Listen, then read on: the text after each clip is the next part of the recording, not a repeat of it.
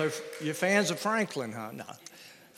Let me just say this. There's several of these events already going on. We've already, my wife and I have already heard about the one in Wilmington, and some family members of ours have attended. They said it's an excellent place to go, especially when the direction is to praying for our nation.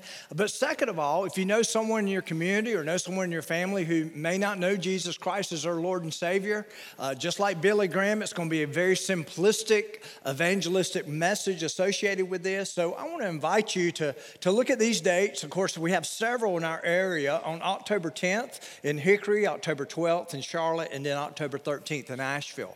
And all that's coming up this week. We did have some promo material back there on the desk, but I think it's all been taken. But you can go to decisionamerica.com to find out more information about these events. So I want to encourage you to get out and go to these events. Again, it's a great time to pray for our nation, but also to hear the gospel in the clearest, concise way that I believe you can hear is through a Graham, right? But anyway, so I hope you'll take advantage of that. Well, now we're in the third part of our series, Game Changer, and today we're looking at the whole idea of truth or consequences. Now, how many of you, now this game show goes way back. How many of you remember the game show Truth or Consequences? Raise your hand. Okay, all right, there's several of you that are here. It was definitely a game show. It originally started on the radio, NBC radio. Ralph Edwards in the 1940s held this game show on radio. And of course, they would describe what was going on in the studio. A live audience was there. And then later, it went to television in the 1950s. Bob Barker actually hosted it for almost 20 years before he hosted The Price is Right. On the show, the people had to answer some form of a question. Usually it was such an off-the-wall question that no one would actually be able to answer it correctly. So if the contestant could not complete the truth portion, there would be consequences. And usually there was a zany or embarrassing stunt or prank that was played on them. And so we see that when it comes to truth, there can be consequences, right? Well, today as we continue this series, Game Changer, I want to tell you basically the whole definition of game changer in the context of a person's life. A game changer is a person that makes a decision that dramatically changes the course of their life.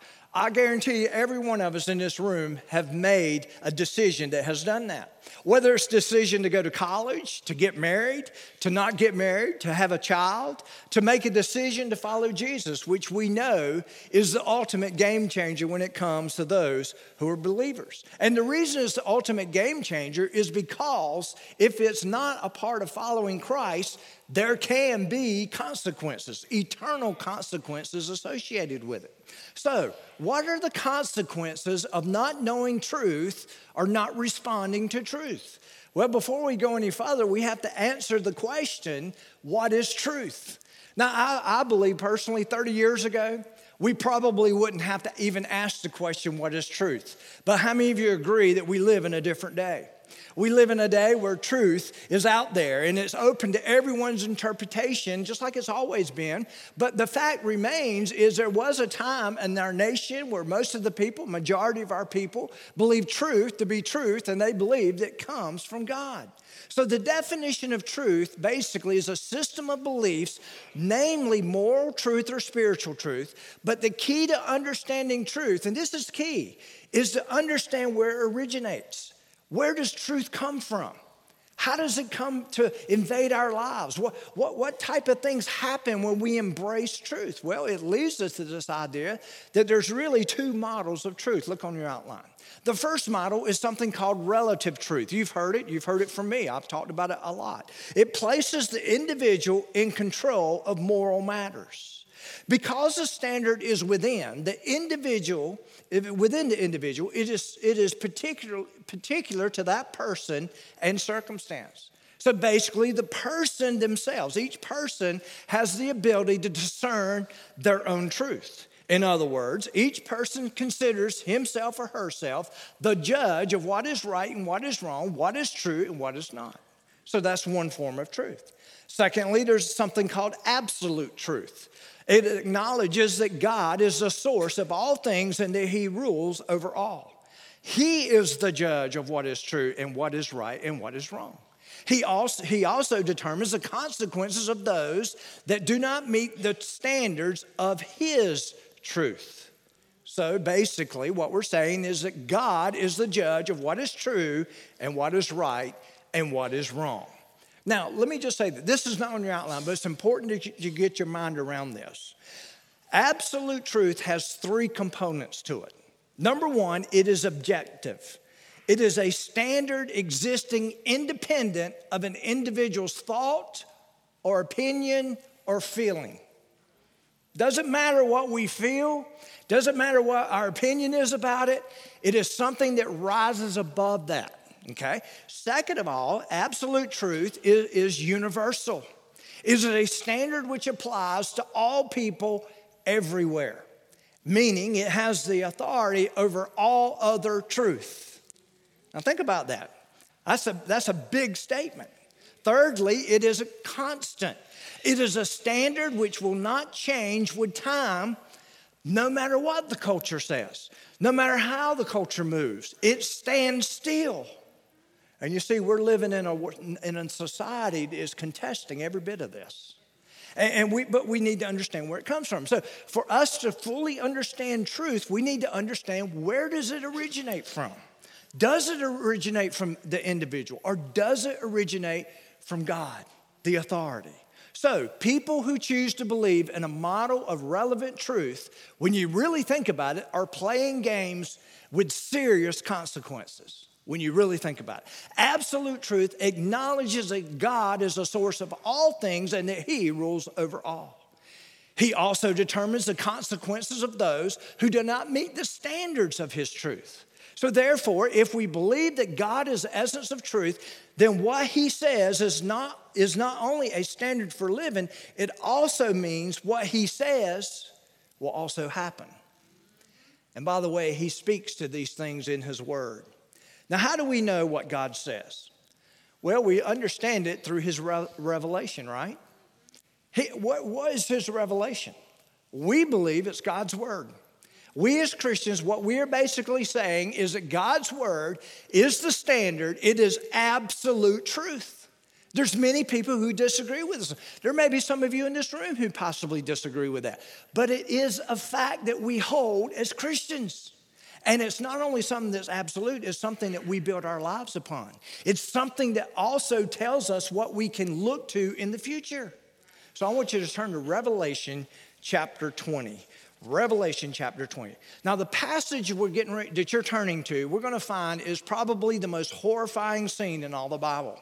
I preached on this same message several years back. And some people emailed me and told me how much they appreciated me sharing this truth. Now, this truth that we're talking about today is not easy to share. It's easy in the fact that it is of God. I'm not up here creating anything that's not already there in the Bible. But the second part of it is, in this culture in which we live, what I'm about to share with you is not received by most people. Most people. We're living in a society now that does not receive what I'm about to say. So let me set this up for you.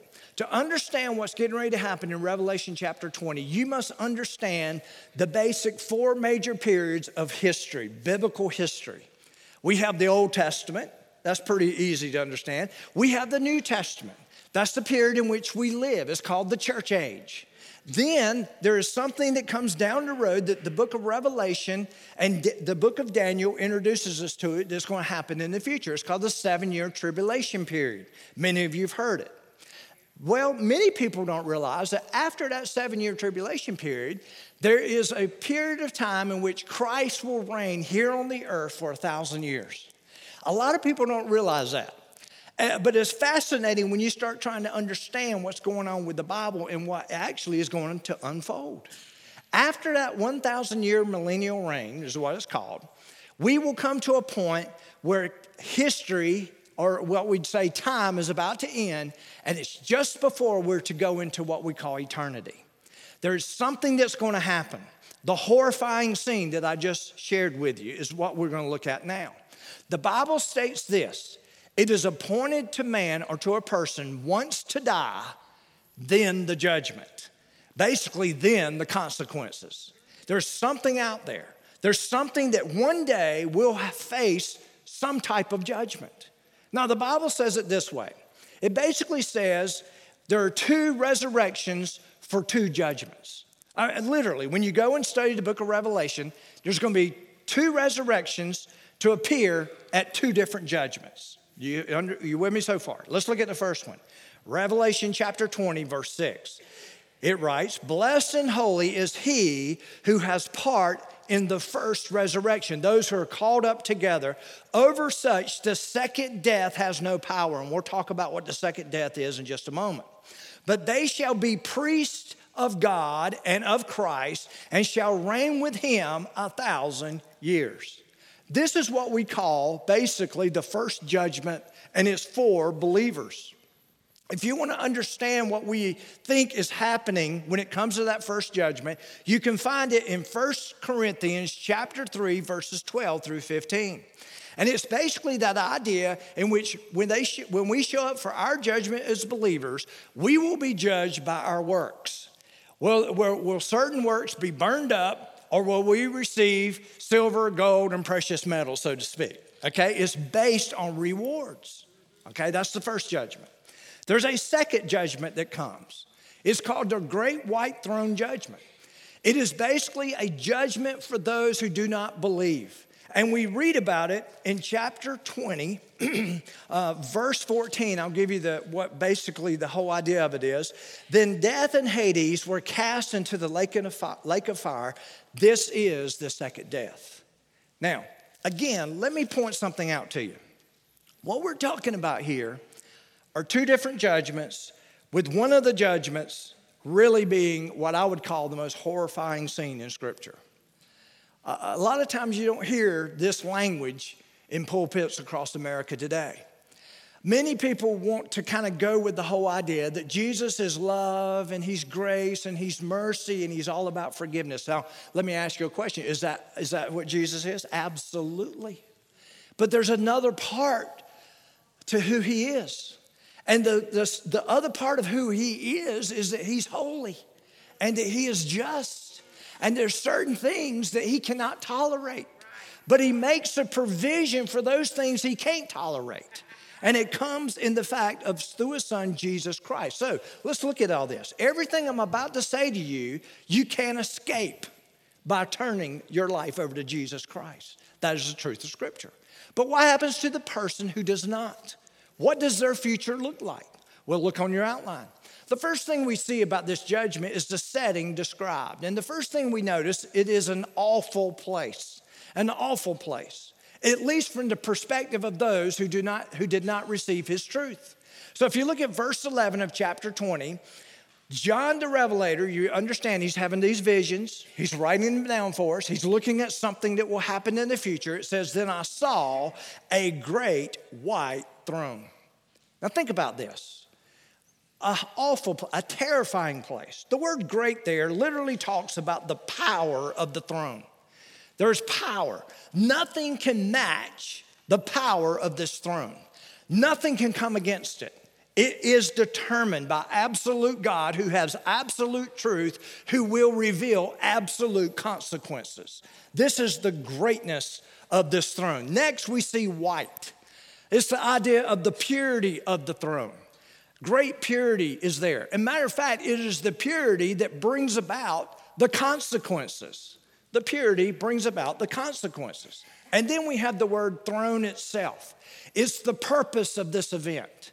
The purpose. Now let me tell you about the purpose. I'm going to skip ahead and let you know what's coming. What it is literally the judgment. The judgment.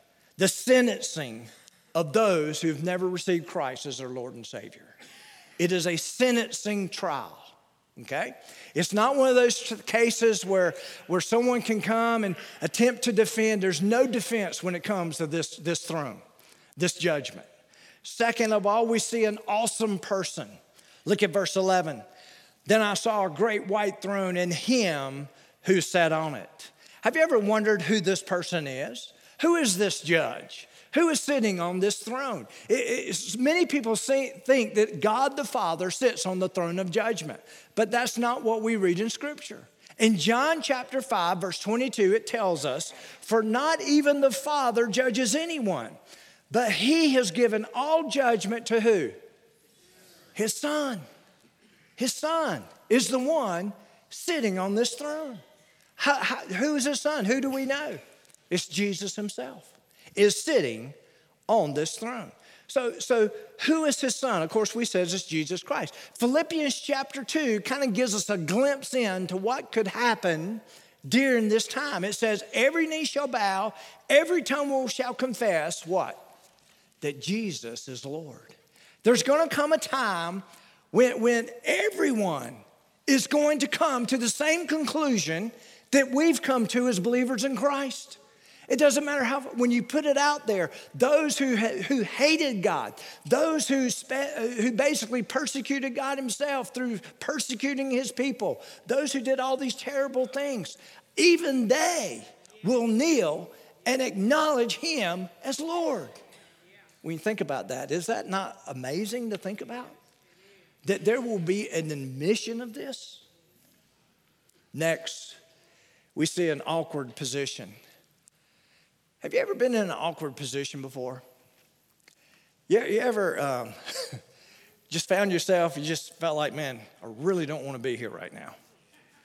You know, why did I just sign up for this or whatever? Look at verse 11 again. Then I saw a great white throne and him who sat on it, from whose face the earth and the heavens fled away, and there was found no place for them. Do you hear the idea of awkwardness here? They didn't fit. Listen, here's the picture. They didn't fit what was in front of them. The purity of the throne, the power of the throne.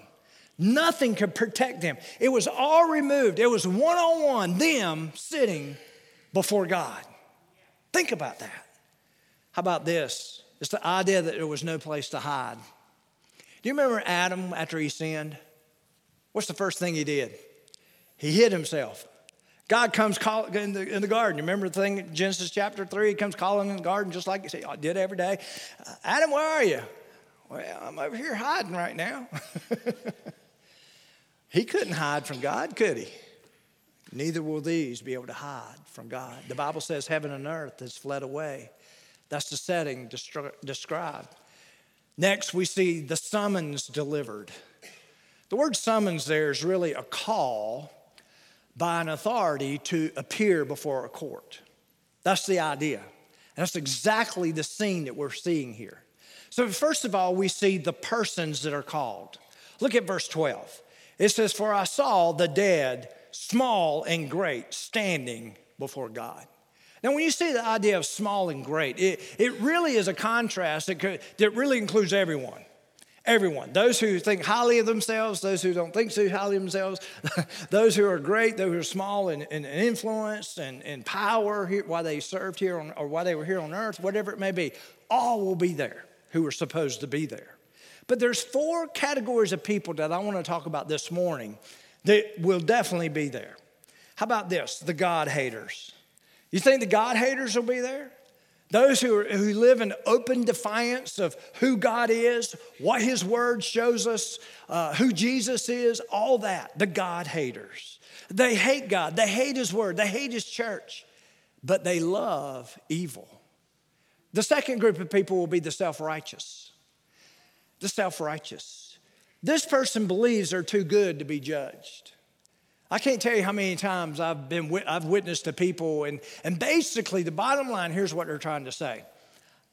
I feel like I'm as good as the next person. I feel like I'm as good as anybody who attends church. And for some of those people, that may be a correct call. Maybe they live a moral life. Maybe they're out there and they don't cause trouble. They've never been in trouble with the law. They've lived what they would consider an uplifting, uprighteous life. But let me say this, it's not about that. The Bible says, for all have sinned, come short of the glory of God. That includes every one of you in this room and every person outside this room. And so therefore, if that's the case, if that is where we are, something must be done for us, right? That's the implication. And the fact is, those of you who are believers in Jesus Christ, you've accepted that provision, the provision of Jesus Christ. But there are some people who are out there who continue to hold on to the fact that they are good enough. Someone has said this: there is no one so bad that they cannot be saved, nor so good that they need not to be saved. We're all in need of a Savior. The third person, or that could be there, a group of people, are the procrastinator. They will be summoned. They know they are sinners. They are ashamed of their sin. They are sorry for their sin. They know they need to be saved. They know even that they need Christ. But they just keep putting it off, their decision to follow Christ. When the Bible says to them, today is the day for salvation, they don't listen. They constantly say, tomorrow I'm going to do it. Maybe the next day, I'll come back later. Let me do a little bit of living on my terms and then I'll come. I've kind of heard that before, have you? Until one day they put it off over and over again, and then all of a sudden they're standing at this throne. The fourth group are the religious. This is the group we don't like to talk about, do we? Because some of us may fall into this category. Some of us may have a displaced trust. The Bible says in Matthew chapter 7, verse 21, Jesus said this. Listen, these are the words of Jesus, okay? Not everyone who says to me, Lord, Lord, shall enter the kingdom of heaven, but he who does the will of my Father who is in heaven. Think about that. You mean to tell me those who they think they're with God, they think they're doing things for God, they think they're out there, there's a possibility that those people may stand at this judgment? Absolutely. Think about what Jesus did when he walked the face of the earth. He went straight for the jugular of the religious, didn't he? He had the harshest words to say to who? The religious.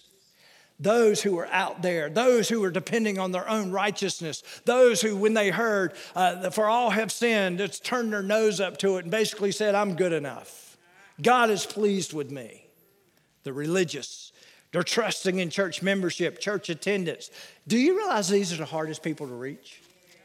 And I hate to tell you this, but that may be some of us in the room. That we're trusting in something other than what God has provided in Jesus Christ.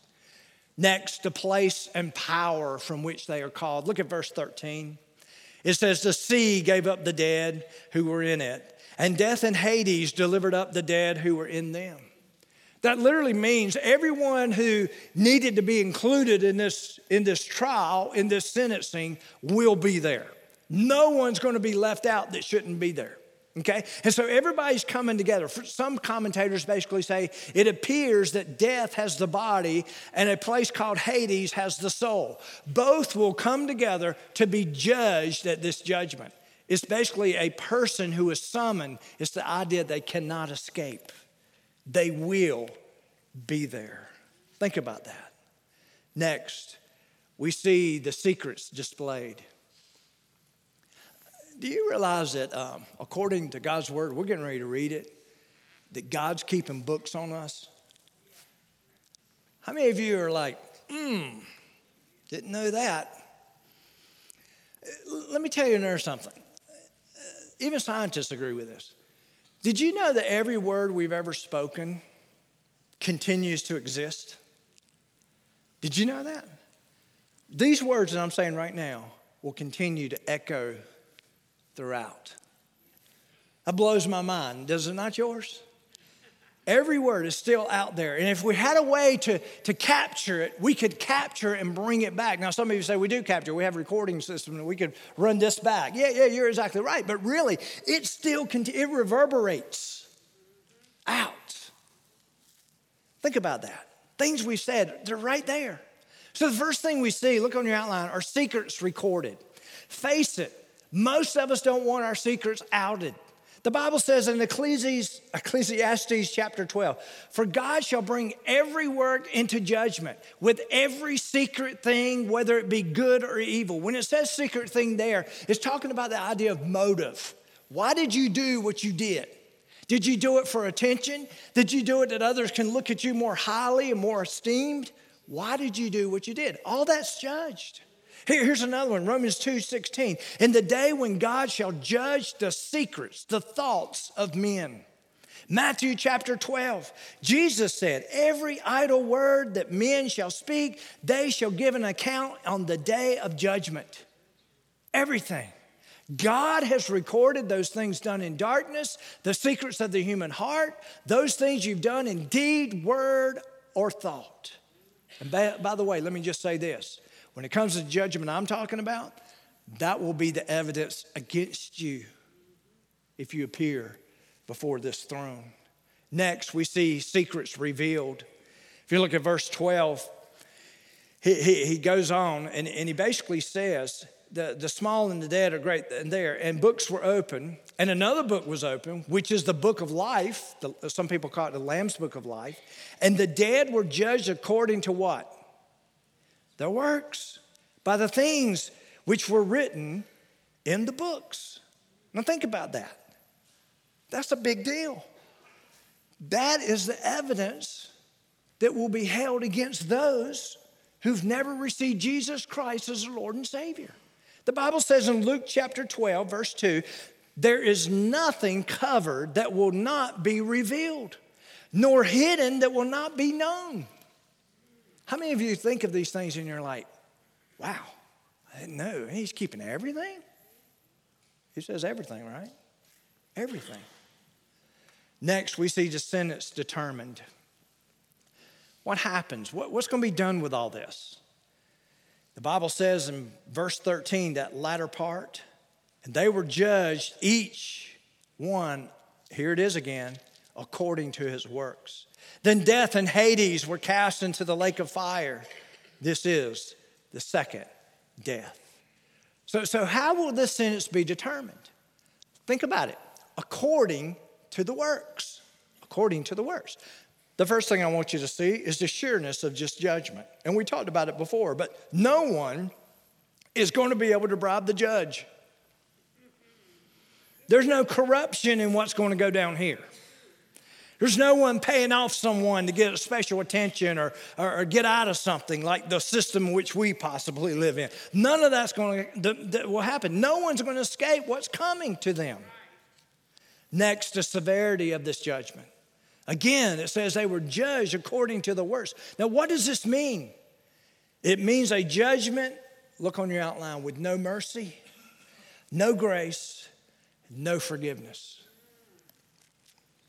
Some of you are sitting here today, and I know your thoughts. I thought God was a God of love, mercy, grace, and forgiveness. How many of you know that He is? He is. But if you want love, mercy, grace, and forgiveness, you must receive it now according to the Word. When you leave this world, it's too late. I'm not making this up. This is what we find in Scripture. Jesus even said it Himself. It's all right there. The same one who came and gave His life for us says, hey, if you don't receive what I'm offering, if you don't receive this truth, there will be consequences. It's very clear. Hebrews 10:31. I want you to listen to this. This is the part that most people don't talk about in Scripture. It says, it is a terrible thing to fall into the hands or the judgment of a living God. I mean, think about that. And how do we present God all the time? He's love, He's this, He's that, but He's also just. He's also holy. He's also pure. And His presence can't be in those things. So here's the conclusion. There's 3 parts, if you really think about it, to a trial. One by one, standing face to face with Jesus. That's the scene that we see here. The evidence will be presented. The books are open, every deed, thought, and word. Think about it. Evidence will be there. The evidence of our lives. Then we see the defense defending. In your defense, what could you say at this judgment? Well, some people may say, God, I thought I was good enough. But I want you to think about this. If God said His Son to make a way to get out of this judgment, I'm going to send my Son. He's going to die a terrible death. He's going to be the way out where you don't have to do it. And you're standing there telling me that you thought that wasn't good enough? Think about that. Think about that rationale. There was a reason why he came. But think about it. Your defense, what you're going to say. One by one, the excuses will fall. And the Bible says in Philippians chapter 2 that as they fall, the Bible says at that moment, every knee shall bow, every tongue will confess. Everyone's going to come to the admission of their guilt before a holy God. Everyone. Think of the worst criminal. Think of the worst person ever lived. They will fall based on the authority of Scripture and say, Jesus is Lord. Think about it. And then we see the verdict given. You see, there's a lot of new theology out there. And by the way, you need to be careful with what they call new theology that's out there. You know what I'm saying? Some people do it to sell books. And you got to be careful with that because there's some people who believe that at the great white throne judgment, now listen, it's nowhere in Scripture, but here's what they say, that everyone has a second chance to go to heaven and everyone will eventually be there. That's not what God's word says. That's not what it says. It says basically in their guilt of sin, they will kneel. Still, their sin must be dealt with. How will it be dealt with? Well, because they didn't choose Christ, they will fall into eternal condemnation. That's how it will be dealt with. You say, is that, how do people miss it that far? I don't know. But they do, they miss it. The Bible doesn't say what they're saying. Here's how we know it. Because the verdict is going to be given. The consequences. Look at verse 15.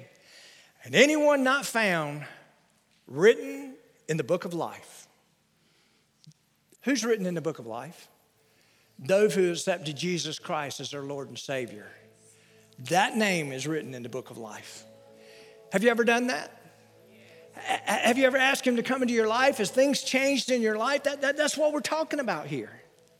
So I don't know if you believe hell or not. I don't know if you think it's a biblical doctrine, but let me just tell you this. Listen to this. There's no appeals to this judgment. You can't appeal to a higher court. You know why? Because you're at the highest court. And that's what's going to be said. That's what's done. So basically, when it really comes down to it, think about it. Everything I've said, everything that we've looked into this, there are two types of people in this room. Those who have settled out of court, right? And those who will face this horrifying scene out there in the future. I want you to think about it. I was 8 years old when I gave my heart to Jesus Christ. To be honest with you, I'm not sure I really ever doubted my faith in him. There's probably times where he could have doubted my faith in him, but I never doubted my faith in him. And you know something, even when as growing up as a teenager, and I made mistakes. We all make mistakes, and I'm not excusing those mistakes because some of the mistakes I dealt with came with heavy consequences. But you know something, I saw God's hand in every bit of it. I can never be satisfied in my sin. How about you? Have you ever seen that? I couldn't be satisfied. You know why? Because I was his. Because I settled out of court. Because I accepted Jesus Christ as my Lord and Savior. And the Bible says when that happens, that's a game changer. Things change. Everything about me changed. My destiny changed.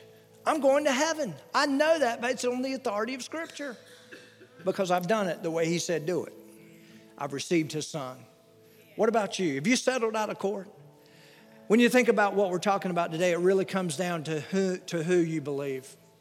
There's the idea of relevant truth. Did you know relevant truth is man-made and it's feelings-based? Did you know that? I mean, you listen to everybody out there, and basically here's what they'll say. Well, I just feel like God, that you say is that loving, will ever do anything like that. I feel. There's no authority in our feelings. They mislead us all the time. But then there's the truth.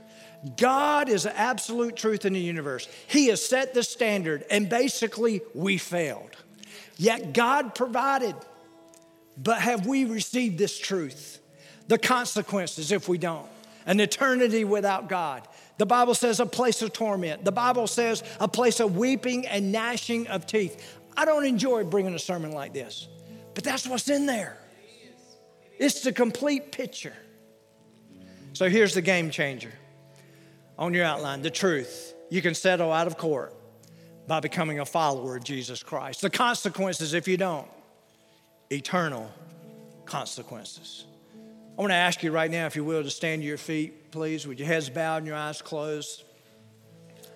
These gentlemen are going to continue to play, but here's the gospel. You ready to hear the gospel? This is as simple as it gets. For God so loved the world that he gave his only begotten Son, that whosoever believeth in him should not perish, but what? Have everlasting life. That's what Jesus came to offer. Have you received it? That's our invitation. Myself and Gary will be here at the front in just a little while. If you want to know more about this or learn more about how you can give your life to him, we'd love to take God's word and show you how that's possible. But for those of us who are in the room, maybe we've lost sight of what he's done on our behalf. We're getting ready to remind you of what he's done on our behalf through taking communion here in just a little bit. But do you know what the Bible says even about communion? We're not to take that lightly either. We need to be right before God before we come to something as sacred as communion. And so in just a little while, we're going to be taking the representation of his body. We're going to be taking the representation of his blood, and we're going to identify, listen, with the fact that we settled out of court. With the fact that his death, burial, and resurrection sealed our eternity. And so we're going to celebrate that. This altar is going to be open. If you're not right or you need to get right, if you need someone to pray with you, take these moments with us. We'll be here at the front. Just do what God's calling you to do in these moments, would you?